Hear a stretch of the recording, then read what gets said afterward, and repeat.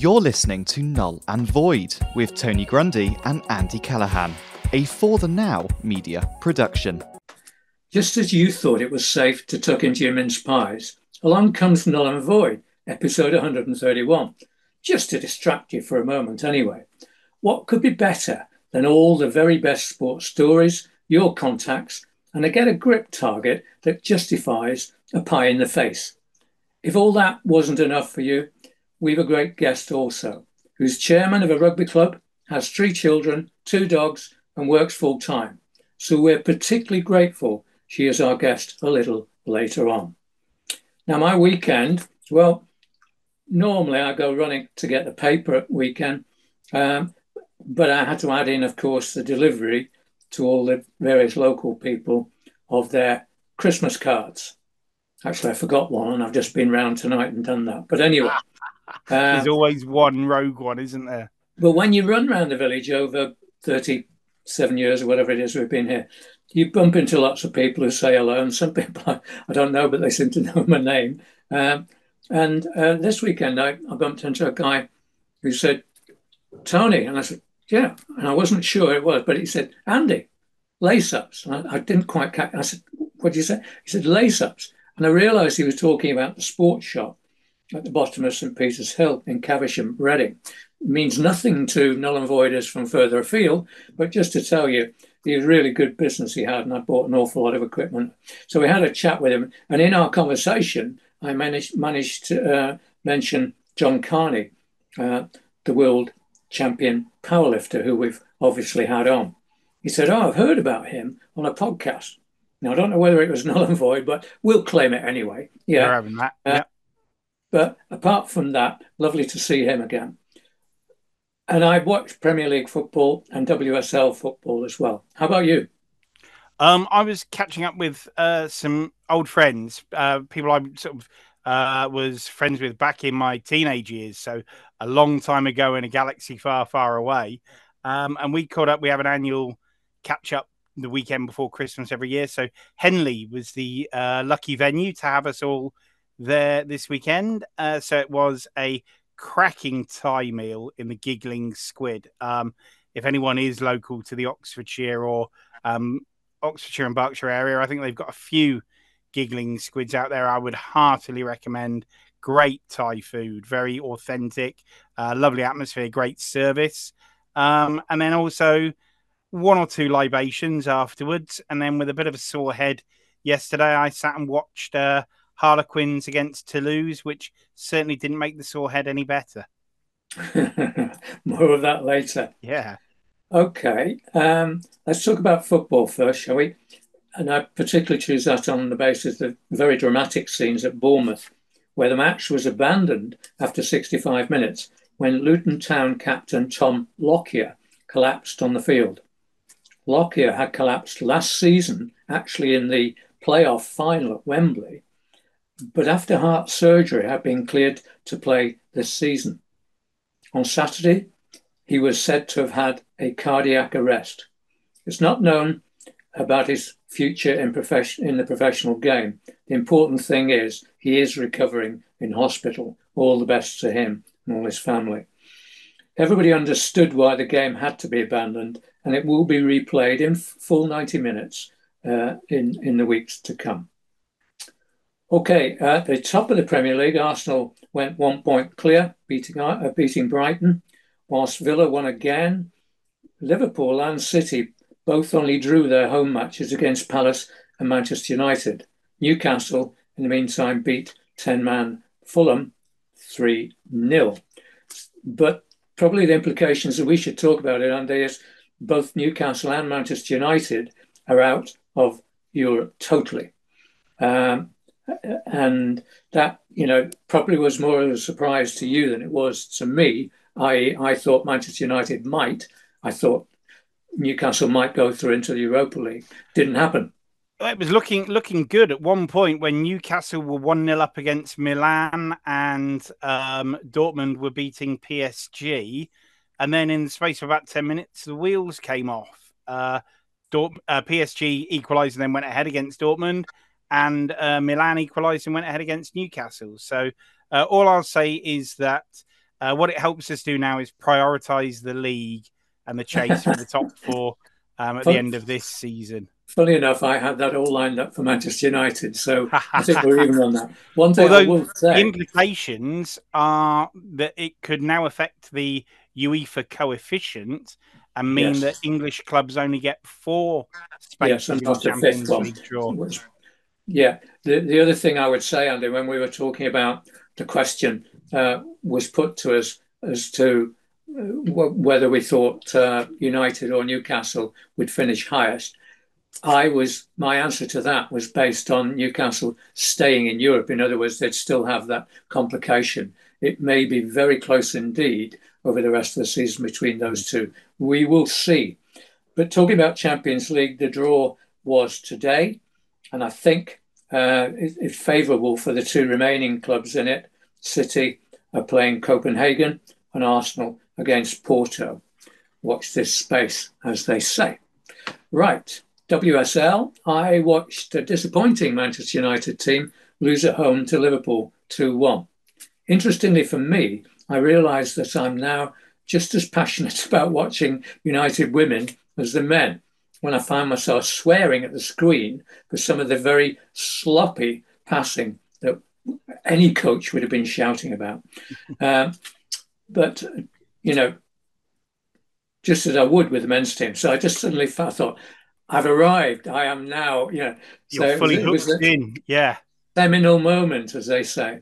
But elsewhere, Chelsea with a good win remain top with 25 points. City are second on 22, as are Arsenal, goal difference in third. And United in fourth on 18. Those 3 points would have made such a difference. Anyway, Arsenal lost surprisingly to Spurs. Okay, what else have we got? Well, I move on to cricket. Are you coming with me on this one, Andy? Yeah, let's talk about... If we have to. Yeah, well, in the men's, England won in the third of the 5-match T20 series. That makes it 2-1 to the West Indies. England opener Salt hit 109 and skipper Butler 51 in their 7-wicket victory.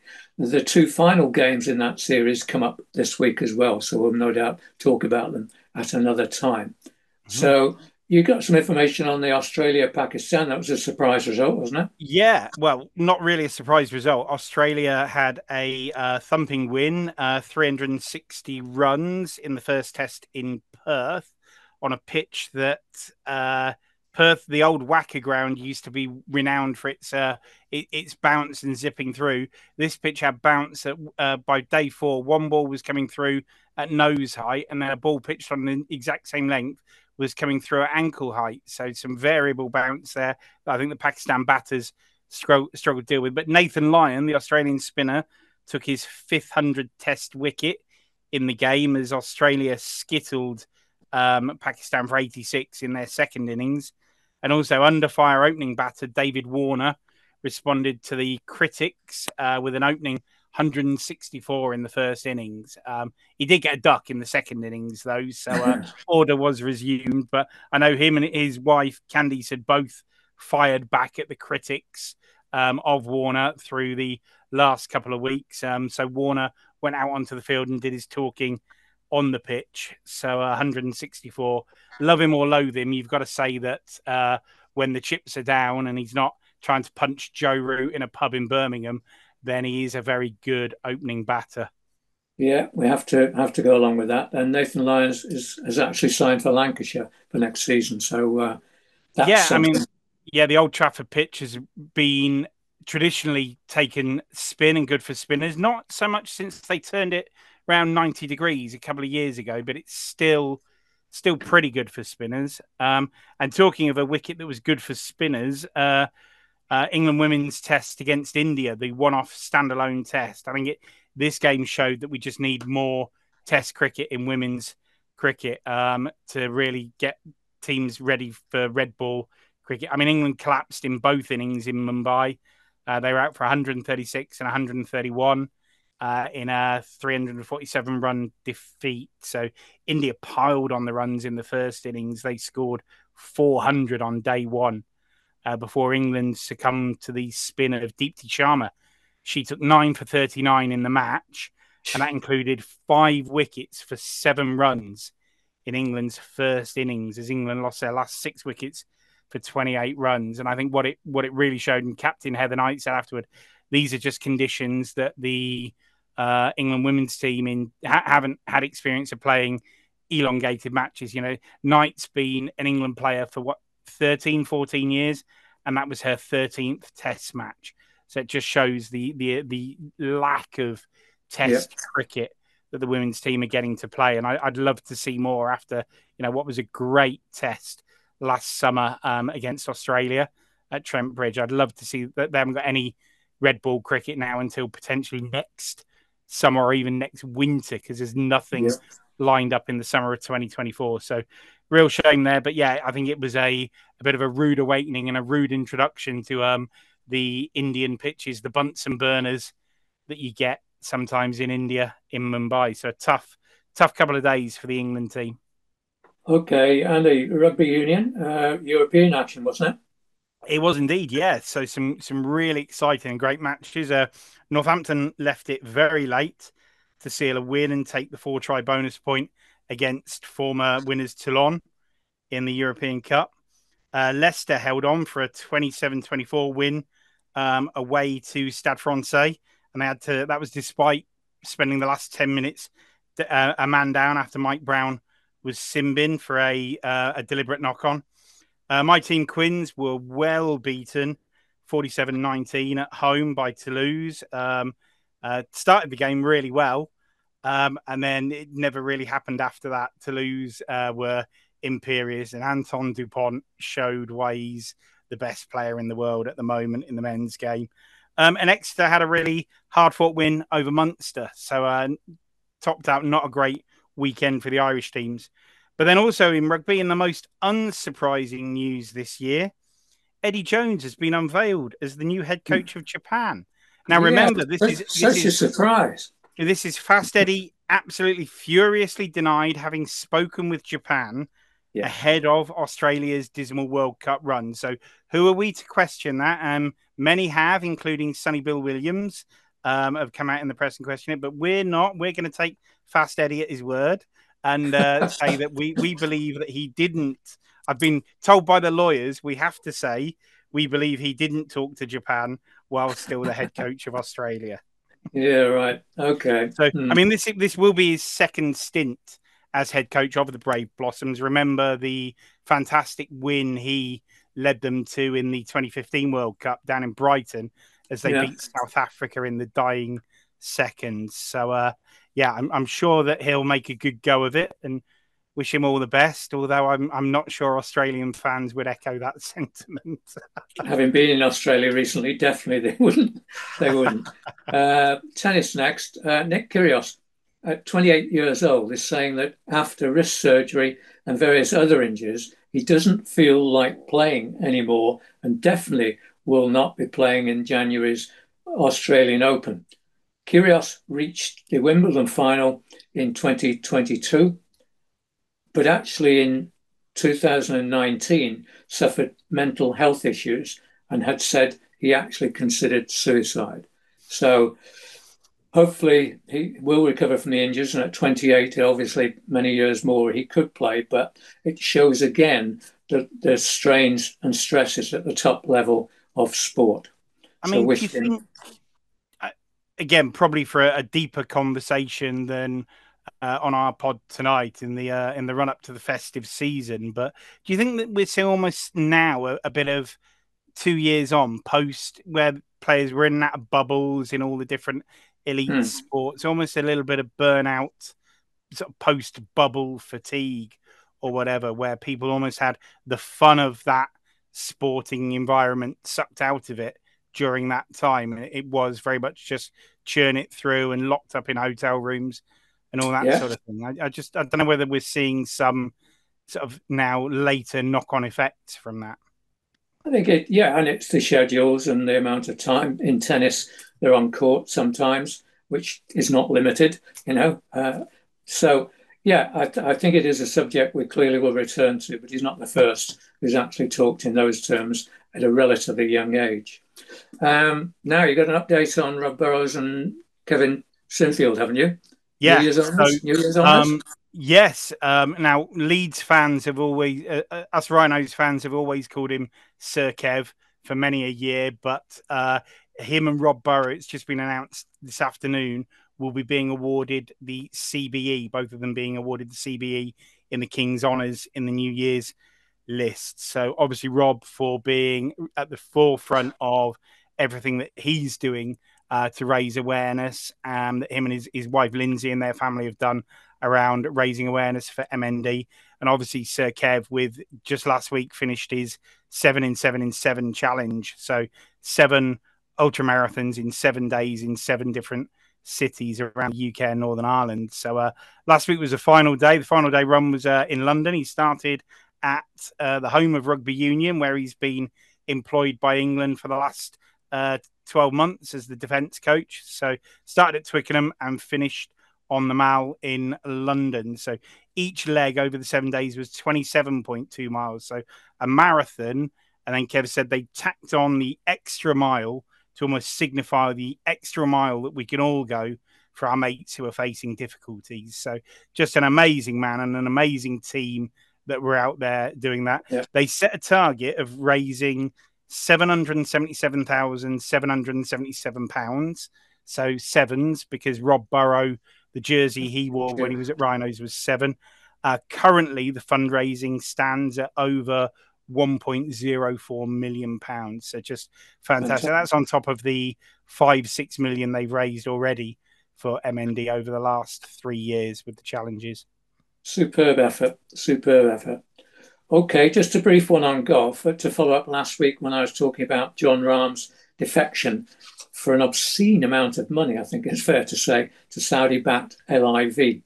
LIV's Greg Norman, their chief executive, said, "More apples will fall," which I think in other speak means other top golfers are going to follow. So it's not a story that's going to go away, that one. So we will follow it duly. Now, I didn't think I'd ever say this to you, but ski, skeleton, bob. What does that mean? It's been a successful weekend for British winter sports athletes in skiing, in snowboarding, and in skeleton bob.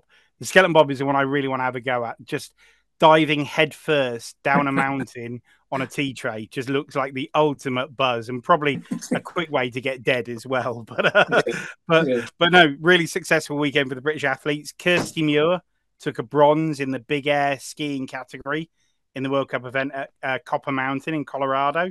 And that backs up her silver earlier this month in the China leg of the World Cup series.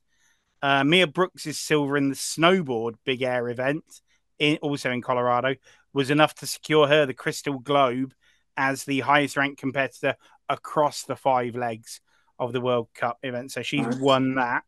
And her teammate Zoe Atkin also won a bronze in the half pipe freestyle skiing. So that's the one where they're on the tube and they're going down, performing all the tricks. On this side of the Atlantic, there was further success with Britain's most successful winter Paralympian adding another gold to her haul in the downhill skiing at the Para-Alpine World Cup in St. Moritz. And also Andrew Musgrave took silver in the 20-kilometer skiathlon. That's the sort of the cross-country skiing in Trondheim.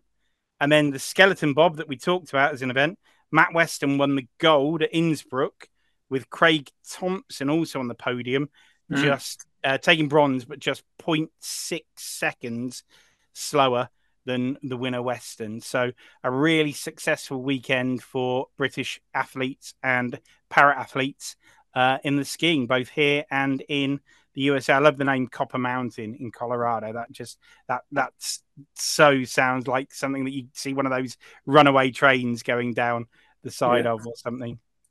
Okay. Yeah, I think that's the first time we've talked about that, isn't it? Anyway. For a while, yeah. Yeah, for quite a while. Athletics. A British male Olympic athlete was supplied with banned performance-enhancing drugs by an American therapist who has pleaded guilty to a series of offences. Court case is on at the moment. The athlete, along with other international athletes, has not yet been identified. The Athletics Integrity Unit and UK Athletics have so far declined to comment. Clearly, we'll hear more soon. So, interesting one. Big question marks there as to who that might be.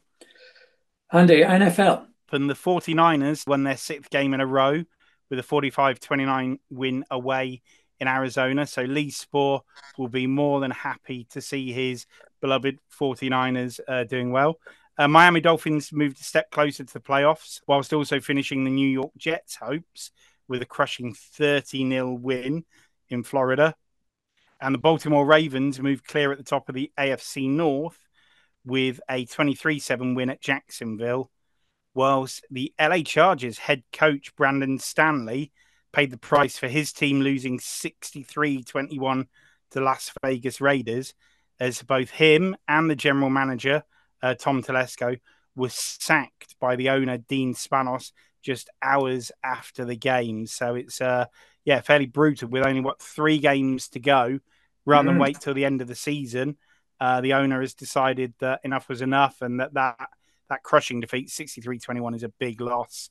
But that meant that they were relieved of their duties. But certainly with 3 games left in the regular season, we're starting to see what the playoff ladders could be looking like. And as I say, the 49ers are the first team to be automatically qualified, topping their division. Okay, so 9 different sports for you tonight. Let's move on to the contacts. And what we said and promised to do with Victoria Monk and the team is give you an update on the There She Rose crew and their trip across the Atlantic. What have you got? So regular listeners will know that we've had the team captain of the There She Rose team, Victoria, on a couple of times to talk about their challenge of rowing the 3,000 miles across the Atlantic to raise funds and also awareness about keeping women and girls in sport and getting them back into sport. And just what an inspirational team. The first week, they've been beset by seasickness, all of the team, and struggling to get their daily required calories in or keep them in without being too graphic. But the update today is that they're currently in waves that are over 25 feet tall and being bounced around a lot. So, but phenomenal what they're doing. But the team are going great guns. They're sitting 7th overall with 420 nautical miles under their belt. I have no idea how you convert nautical miles into normal miles. So I'm sure some of our listeners that are water-based will be able to tell us. And those that are a lot brighter than me will know the equation. But 420 nautical miles under their belt. So 7th overall in the race and currently 2nd in the women's class, just 7 nautical miles behind the US team Salty Science. So they're doing brilliantly. That's sort of week 1 done and under their belts. They're over sort of an 1/8 of the way across and going brilliantly. Great news. Well done, ladies. Brilliant work. We'll keep you posted on that. It's over a 7 or 8 week period, isn't it, though? I think the record is 40 days for completing it. And the team, there's one boat that's got 5 rowers, and you can have 5, 4, 2, 3, 2, or even there's soloists doing it this year. But obviously, the more rowers you've got, the better it is. And the 5-boat team are looking at potentially knocking on the door of that record with how they're going so far. Okay. Quick update on Doddy Weir. So I'm going to set a challenge for any of our listeners who are maybe considering their New Year's resolutions, because this is our last recording until into the new year. So you might remember that at the start of last year, we talked about it and we all took part in Doddy Aid. Well, Doddy Aid's back. And again, it aims to raise funds and awareness around MND, as well as encouraging people to get active in January, which is usually a period where we all set those New Year resolutions after a mince pie or 3 too many over the festive period. So we're going to set a challenge for our listeners and anyone who wants to take part. If you want to sign up, you can sign up at doddyaid.com. That's DODDIEAID.com. it'll cost you a donation of 20 quid, but that does get you a buff, a neck buff in the tartan of the region that you choose. And then you just log the miles that you swim, run, walk, cycle, however you get active through January. Now, I'm going to put a caveat on this, Tony. This year, you can't use the miles you cover in golf because given your shots going left and right, that gives you an unfair advantage in the distance that you walk. That's going to cripple my efforts, I'll tell you. But anyway, okay. But I've set up, if and when people do register, once you've signed up, go to the Join League option in the app and search for null and void. And the and is the ampersand and sign. And you can join us in taking part. And we'll see who out of our listeners and our friends and families that take part can top the leaderboard there, whilst also getting healthy and raising funds to help fight this horrific illness. I've joined the Team Barbarians, which is the team for all those not in Scotland and Wales. And the celebrity captain for that is Kelly Cates, the football pundit and commentator. They've got different celebrity captains for each region. So, if you join .ea.com, 20 quid for a buff, and that'll get you involved. And then you can sign up to join the Null and Void League, and we'll see how people get on. Okay, look forward to doing that. Get a grip. Now, my target for Get a Grip tonight is actually the BBC. It comes as the Beeb announced that Question of Sport, the sports quiz that's been around for how many years? 40 years at least, is to be dropped from the schedules. Some of you may remember when David Coleman in the early days with Emlyn Hughes and Bill Beaumont established the programme as a must-watch. Up until 2 years ago, Sue Barker with Phil Tufnell and Matt Dawson kept the programme at the top of the ratings. They were all dropped 2 years ago. Some genius at the BBC decided, and Paddy McGuinness took over as host, and audiences have declined to a fifth of the level they were 2 years ago. The idea that good old Paddy will get everyone laughing failed miserably. It seemed to be that the more you could laugh out loud when nobody knew on earth what was going on, then the audience would find that amusing. Totally wrong as far as I'm concerned, and clearly a lot of other people as well. So the BBC is pretty good at making big mistakes. They've made another with this one, but too late because a fifth of the audience is only remained. So that's coming off air, and it's created changes. Why? Why did they do that? We're going to improve it, make people laugh, dumb it down. I don't get it. But for a sporting quiz, it was really good.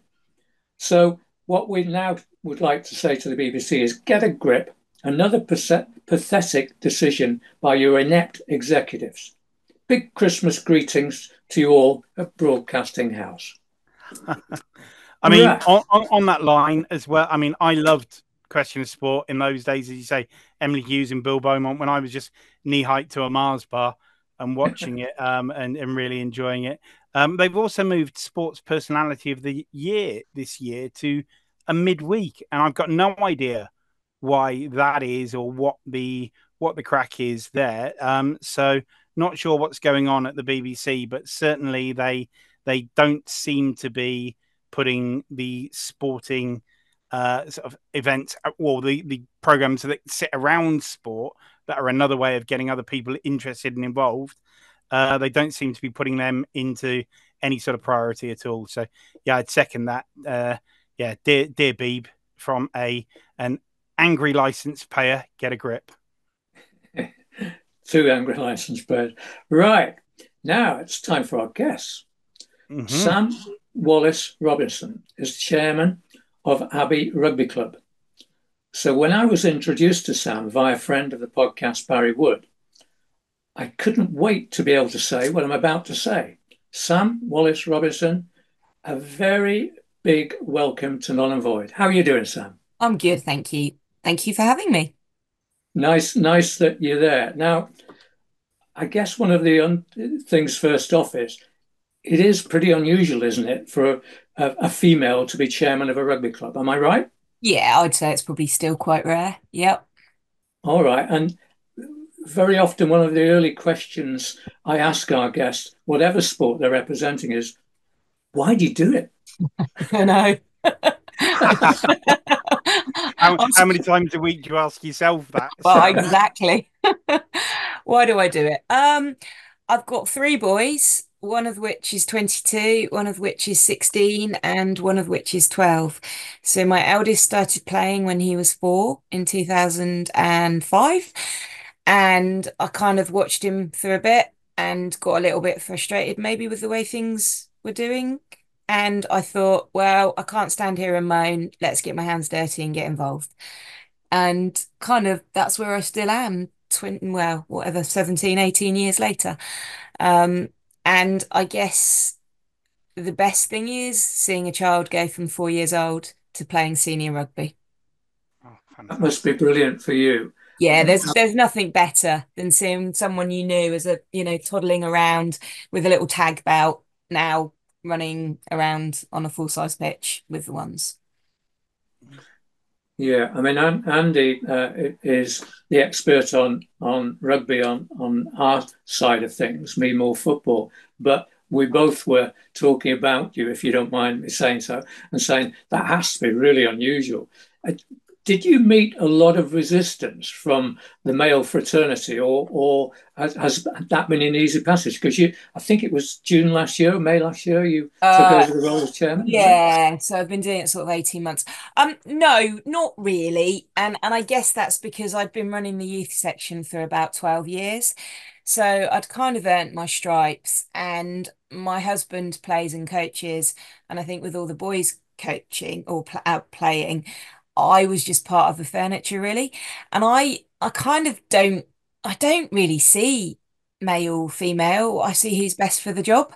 I Yeah. can't, it doesn't really, I don't feel either way about it really. I mean, yes, there are challenges, and I had one yesterday when I went to take my son to play over at a local club, and I'd been communicating with their team manager and their head coach, and they came over to introduce themselves and went, I hate to say it, but we expected you to be a man. And I said, oh, you're fine. I get that quite a lot. Which So is it's, fine, and I quite like it because it's that surprise element. yeah, and it kind of picks you out of a very big pack, doesn't it? To be honest, that has to be good, and maybe equally also that puts pressure on you, which you're quite happy to take, which says, "I'll show you." Yeah, I guess I'm a bit of a gobshite to be fair. So I kind of just get on with it, and I'm quite thick-skinned, and I am a bit like Marmite. You kind of take me or you leave me, and it's kind of my approach to it all. But actually, it's fine. I honestly think once you take away any of those preconceptions, it Yeah, doesn't exist. If we stop talking about these things, they'll disappear. that's a good point. I mean, Andy was involved for many years up at Didcot, weren't you? I And Yeah, and many a time ran into the as Will Carling so eloquently called them, the old farts and the blazers and the alacadoos, and yeah, it's something that I don't have much time for, having been sacked by the chairman of the rugby union from coaching a local club. I think he sacked me a couple of months before he sacked Martin Johnson from the England team. So yeah, we were in good. I was in good company that year, but as a result, I don't know about you, Sam, but I don't have much time for the for the alacadoos around the game. I think there's some good ones. I think it's a generational shift, and I think there is quite a lot of, well, it worked this way in our day and age, and I don't think quite yet the RFU are ready to modernise and realise the way they need to move the game forward for the next generation. And it is very frustrating that we seem to be stalled. And I think if we're not careful, rugby union won't be the same game in 5 years that it is now. What do you see there as the biggest sort of changes that have been happening, Sam, that are causing the game to change from where it was to where you say it might not be the same game in 5 years? I think there's a lot of lack of communication with community clubs, a lack of understanding what community clubs want. They do say they go and talk to community clubs, but whenever I've been to any of these forums, they're kind of structured to give them the answer they want it most of the time. The lowering the tackle height was a prime example. I don't think anyone disagreed that lowering the tackle height was fundamentally a good idea, but the way it was implemented and the turnaround time and the lack of consultation just, that almost destroyed rugby. I got really frustrated with that. I was actually part of the people from the community game invited to then, after the backlash, to take part in the working groups, the doing all the homework and everything. And we were given such tight parameters. Oh, it was awful. That it was token effort at best. Yeah, Sweeney was actually at the one I went to. But it was very structured in the answers they wanted to give, and there was very little ability to go outside of the nice little slides they had and the questions they'd already answered for you. Yeah, it was a frustrating evening. Definitely. I'm surprised that Bill Sweeney made it out of there in one piece with the feeling there was from the community game. The highlight for me was when we were told that they hadn't seen the raw data behind the French studies. So all of this was a PowerPoint presentation that had come through from the French Rugby Union, and no one had actually seen the raw data that fed into this. Now, interestingly enough, the study was done over a period where 18 months to 2 years of it was COVID. Yeah. So, there we go. Although I have to say, the lowering the tackle height has had no impact on, I don't know your thoughts, but from watching rugby week in, week out, I don't think it's been a huge problem. I haven't seen a huge amount of red and yellow cards. I don't think the problem was in the community game. No, because the community players aren't the ones that are 18 to 20 stone at 6'30" and clattering into each other at 100 miles an hour. Yeah. Absolutely, totally. So I don't think that help matters. I think the whole concussion piece has not been managed very well. There seems to be a massive fear element, but I don't think, and there's obviously a risk playing rugby. Of course there is, like there is boxing, like there is rugby league. Like, if any sport, you have that, there's a risk. I mean, I think the risks are quite small, and they're putting the fear of God into people from a game that was very different when it was played 20, 25 years ago. And I think it would be interesting to see some studies of the game in the way it is played now, as opposed to the way it was played. And I think that is a key fundamental when this is all talked about. It's a bit like heading a football, isn't it? When you were heading one of those hard leather balls, of course that's going to do you some harm. But the balls now are so much lighter, but they're implementing rules that were relevant, 20, 30 years ago. Yeah, we're almost looking at it through the lens of today's knowledge against, sort of what was happening, sorry, the impact of what happened 20, 30 years ago is being measured with today's knowledge. And yeah, the advances in medicine mean that things are going to get picked up more. Yeah. But, there's players that are part of this legal claim, and I'm not even going to get into it or ask you to go into that, but that retired before this CTE had even been recognised by doctors or even found. Yeah. So, Are you seeing though that because of that communication and almost that putting the fear of God into people, is that having an impact on recruiting at a community level? I think it is. I think that combined with the COVID years, I think we saw a lot of our older players hang their boots up, decide they weren't playing. I also think there's an impact the other end where parents are a bit scared about their kids playing rugby and what that might bring. And therefore, I think it's hitting both ends of the spectrum. And there isn't a lot of context or communication that comes out from the RFU. about this. It's almost let's just ignore it and maybe it will go away. Whereas actually, I think more could be done to talk about it. So what do you do at Abbey, Sam, to counteract what you know is going on there? In terms of recruitment, the youth development side, what sort of actions have you taken? Well, we go a lot of word of mouth and we do sort of communications in schools. We run a schools tournament for year 7 and 8 children in September every year because we think that's a really good opportunity to give state school children the opportunity to experience rugby at a rugby club, see how it can be played, organised. We give them food afterwards. We're looking to do a similar one for girls in March. It was meant to be last month, but unfortunately the weather played a part and we've had to postpone it to March. Ideally, we try and go to sort of school fairs and things like that to try and generate extra players. You word of mouth, a lot of word of mouth. Please can little Johnny come because his best mate's playing, and we go from there.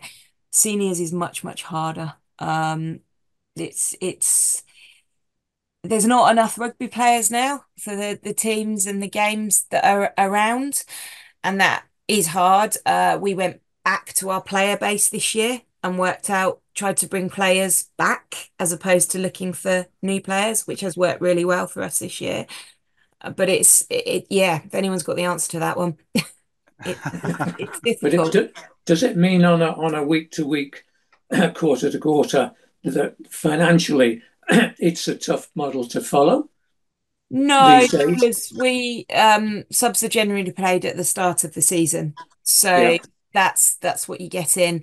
And our seniors can play on a payment schedule, but a lot of them choose to sort of pay up front. We've also got more senior players sponsored this year than we've ever had before. So that then means the money comes in at the beginning of the season. So, but really.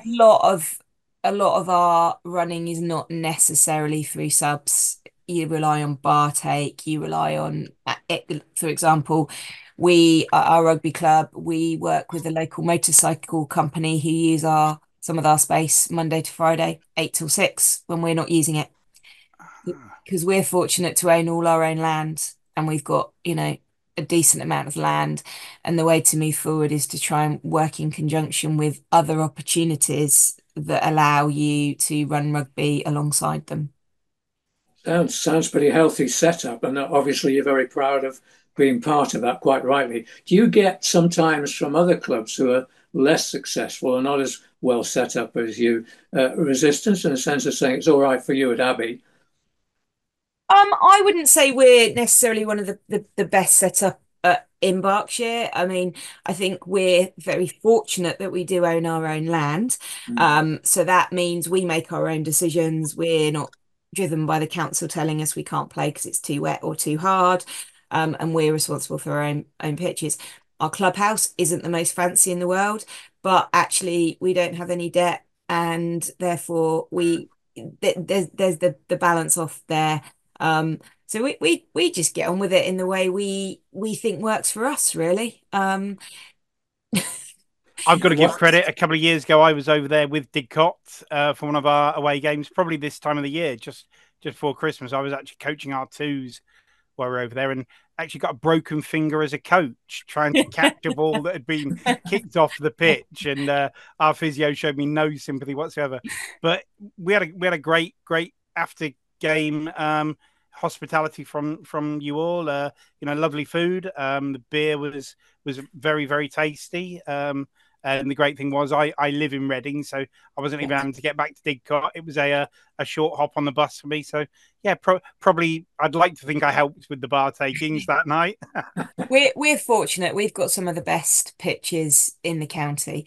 Where we sit, we drain really, really well. So our pitches are pretty much playable all year, and our first team pitch is playable all year.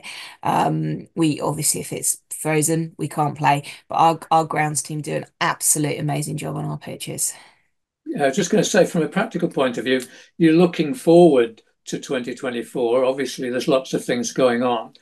Do you use local media quite a bit to promote the club? Have you got good links there? Because that sometimes is missed out by clubs of just how important that is. Probably not as much as we should. We use social media a lot. And so my head of the women and girls actually took on our social media this year, and it's been streamlined and centralized, and she controls it all. So it's one central message coming out. We've seen a huge increase in our social media coverage this year. So we went on LinkedIn, Instagram, Facebook, and the impressions and the views we're getting on that since we've really managed that has been incredible. We were quite fortunate this year in the fact that Jack and Tom Willis come from Abbey. All right. So they played all their mini and junior career at Abbey, and their dads played for our first team. So they're a massive part of our club. And off the back of Jack being part of the World Cup squad, we actually had the RFU come up to Abbey and film a lovely video of our club and what we do and how we operate and interview various different people. So that went out and that got an awful lot of views. And it was lovely. It was a really nice video. So we've had that, and we were fortunate enough to have some of the England ladies who came up to do some sessions with our girls in April, and that went out on ITV News. So we've been quite fortunate this year in having some really, really good publicity. Do you tend Excellent. to find with events like the World Cup that you get a spike in interest and engagement, or does it tend to not have that much of an impact on numbers coming through the door? It did when it was in England, and there was a hmm lot of publicity about it. I think less so this year, but I think that's in part because the whole English setup was a bit rubbish, the lead up to it. We didn't exactly shine. And the timings of the matches were really not very helpful for rugby clubs. So I don't think we've seen quite the same impact this year. It'll be really interesting to see what happens with the Women's World Cup in 2 years. I was about to say, yeah, with the announcements of the venues, although as a Newcastle fan, I'm going to find it very hard to go to Sunderland for the first game. But yeah, no, Yes. I mean, the excitement is already building. I've got friends and we're all looking at the game at Twickenham against France as well this year. We've already got our tickets for that, for the women's game. So I think there's a huge opportunity and a huge growth there. You said you've got a women's and a girls section at Abbey, Sam. Yeah, so we've got two women's teams, and we've actually got under 12s, under 14s, under 16s, and under 18 girls, which is the first time this season we've had all four age groups. So Brilliant. yeah, really healthy women and girls set up at Abbey. Sam, from a very practical point of view, we get out to 43 countries across the world, which is not relevant to Berkshire in that sense. But just for those people that might be listening to you and saying, I'm in Berkshire, I would like to get kids involved, I'd like to know more about Abbey. How do they best contact you? How do they do that? The best way is to probably go through our social media and go onto our Facebook page or our Instagram and ping a message on there, and we'll get back to you. The other option is to go onto our website, and if you go into the contact section, you'll find my name on there under youth chair or chairman, and there's an email there for me as well. Brilliant. Okay, well, I know one other thing you did say to me, an interest in other sports, because we're passionate about all sports. You talked about cricket as being a great interest of yours, because one of your sons plays cricket, yeah? Yeah, my boys play at Pepperden Stoke Row, which is just up the road from us. All my boys have played since they were little, and cricket is a huge passion of mine. I spend a lot of my summer going and watching cricket around the country. So, yes. And if I I mean, heard Tony also mentioned that, yeah. as well as being the chair at Abbey, obviously the cricket, the dogs, the boys, full-time job. How do you squeeze it all into a day, Sam? I'm quite an organised, disciplined person. You have to be. And yeah, you kind of just make it work. Sometimes. Sometimes it's tough and hard, but actually I think you just get into a routine and you know how you do it and when you do it and you get on with it, really. hmm I've had three children. You can, Yeah. I mean, you go to the gym 5 days a week as well, don't you? Yeah, I go to the gym. Yeah, that's my time. I have to go to the gym. I'm a really grumpy person if I don't exercise. And when I go to the gym, I'm just Sam and I'm not anything else. And it's just my time to just be me, really. And that keeps me sane. Yeah, well, we haven't met until very recently, till our phone call, and not tonight. First time, obviously face to face, as it were, over the Zoom call. But I can see why Abby is being successful listening to you. We mentioned Victoria Monk and the There She Rose girls, they're growing across the Atlantic, and that's a fantastic story in itself. But when I first heard Victoria speak, and she came on a couple of times on the podcast, there's similarities. I said to Andy the other day, you'll like Sam. She's very direct. She talks, and I can quite see why leading Abby, as you're obviously doing so capably, is working so well for you. And I think whilst you say you're incredibly busy, it's lovely that you found time to speak to us tonight. And would you do us the favour if we can come back to you in the new year and see how things are progressing at Abbey? Would you be happy to join us? Absolutely. My men are sitting top of the table at the moment, so we've got a big month in January. Two big games. If January goes according to plan, hopefully we'll get our promotion back to where we should be next year. So that would be good to do. But you would join us again, Andy? Just really thank you ever so much, Sam. It's great to hear. I mean, as I say, having coached teams that have come over to Abbey and always had a warm welcome, usually left with a defeat in the bag as well. But no, lovely to speak to you, and thank you ever so much for joining us. And I think it's great what you're doing, and I love the ideas you've got about what the RFU can do in terms of that communication, that consultation to really work more effectively with the community game. I'd love to see it happen. We'll watch this space, I guess. My biggest focus at the moment is under 23s. So the danger is kids finish Colts, which is under 18s, and you expect them to suddenly over the summer go and play with your seniors. If we don't keep these kids in the game, we don't have a game. So we're doing lots of work around under 23s at the moment, where we're trying to mentor our sort of under our 17, 18-year-olds with some of our senior players who are under 23. We're looking to do an under 23s festival so that these kids can play with people of a similar age to themselves, as opposed to playing with 30, 35-year-old men in your senior team. It gives them something a bit special because they're part of an under 23 group. I mean, we're fortunate that, well, on Saturday, 10 of our squad were under 23. So we're really building a team for the future. But that's an age group I'm incredibly passionate about because it is the future of rugby.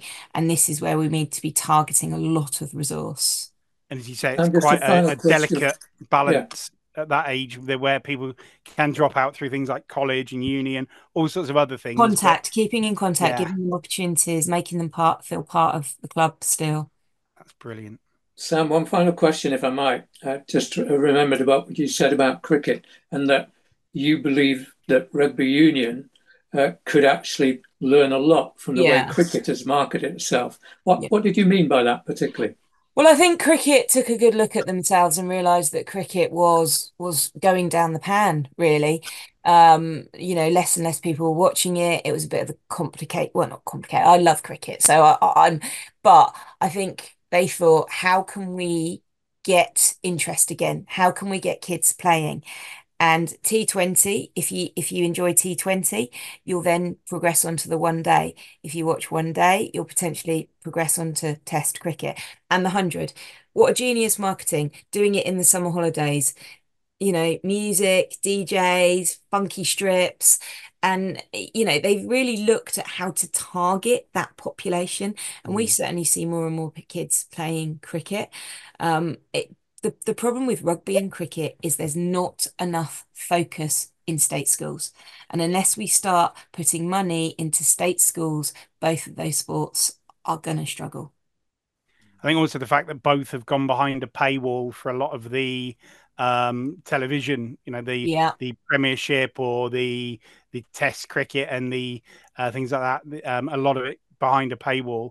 I think that for me is one of the big concerns, because I heard talk recently that there's even talk of the Six Nations and potentially even the World Cup further down the road going behind a paywall. And I think that would be, yes, it would bring the money in at the top end of the game, but it could really be damaging for the wider game in terms of getting people interested and involved.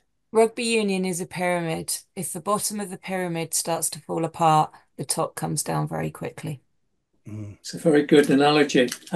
Thank you so much, Sam, for being with us. Really enjoyed your company. And we'll definitely come back to you and talk to you in the new year and see how things are progressing, because it sounds like some great plans for rugby. Would you do me one favour? We will send you the link for this podcast. Yeah. If you're happy with, when you listen to it, to send it on to your network, that helps us grow the podcast. We've grown in this last year 58%, but it's always helped by our guest speakers when they spread it to their network. So lovely you being with us. Have a great Christmas and New Year with all your family, and we look forward to talking to you in 2024. Cheers, Sam. Okay, guys. Happy Christmas. Bye. Thanks, Sam. Happy Christmas and all the best for that January fixtures. Wow, what a great guest. It's lovely. Love that. Yeah, really, really good. And yes, I mean, some of the things that Sam was talking about there, you know, that under 23s is such a great initiative and idea, because it is definitely an age group where, having coached at adult rugby, junior rugby, where you see a tail off, where people do go off college and everything else that gets involved, you know, maybe not being in the local region as much, but I love that idea of still keeping people involved. The festival, what a great club as well. You know, the fact that they've got that two women's teams and all the age groups. Yeah, I think that's great. And obviously Sam works very, very hard to pull that all together with everything else that she has going on as well. So yeah, great story. It's a great story. Hope you null and voiders enjoyed it as much as we did. Now that brings us to a close to this episode. And in fact, we've got a couple of weeks where we're going to leave you alone, let you have your Christmas and New Year, and we'll be back. What's the date we're back, Andy?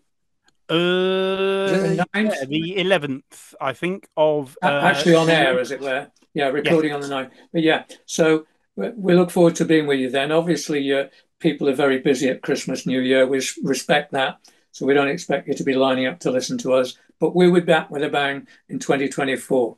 We look forward to being with you, and we always do say how important it is you're with us on a weekly basis. That 58% year-on-year growth has come from you telling other people. Carry on doing that, and we'll be even bigger and better in the new year. Look forward to seeing you then. Cheers then. Bye-bye.